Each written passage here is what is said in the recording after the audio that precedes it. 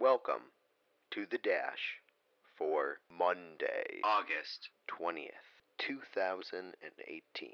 To continue, please insert coin into phone. Thank you. Enjoy. Good morning, good afternoon, or good evening. I'm Dave Winnick, and this is The Dash, serious news for silly people. Today is August 20th, National Radio Day. Not to be confused with National Podcast Day. It's really like National Radio Day, except you can celebrate it on any day you want, anytime, any place, really. So happy National Podcast Day from us here at The Dash. Today's top story, the Pennsylvania Catholic Diocese is facing allegations for covering up the abuse of over 1,000 children by 300 priests. In response, Pope Francis issued a statement saying the priests had abandoned the little ones.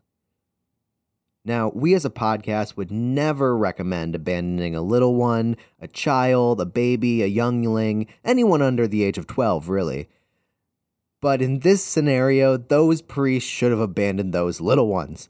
They would have been way better off if, every Sunday, their parents just dropped them off in the parking lot for 2 hours and just left them to their own devices. Those children should have been alone.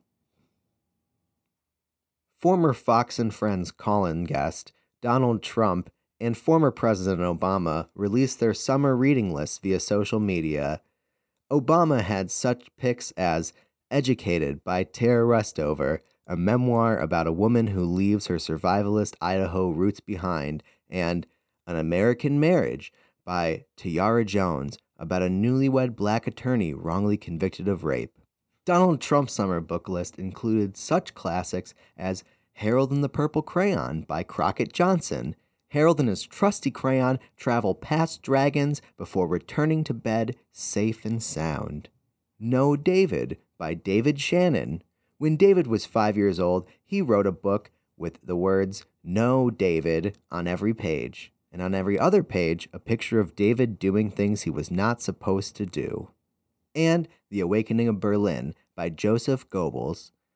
Joseph was 5 years old, and his mom said something very mean to him, so he wrote a book and held it against people for the rest of his life until he died a miserable death.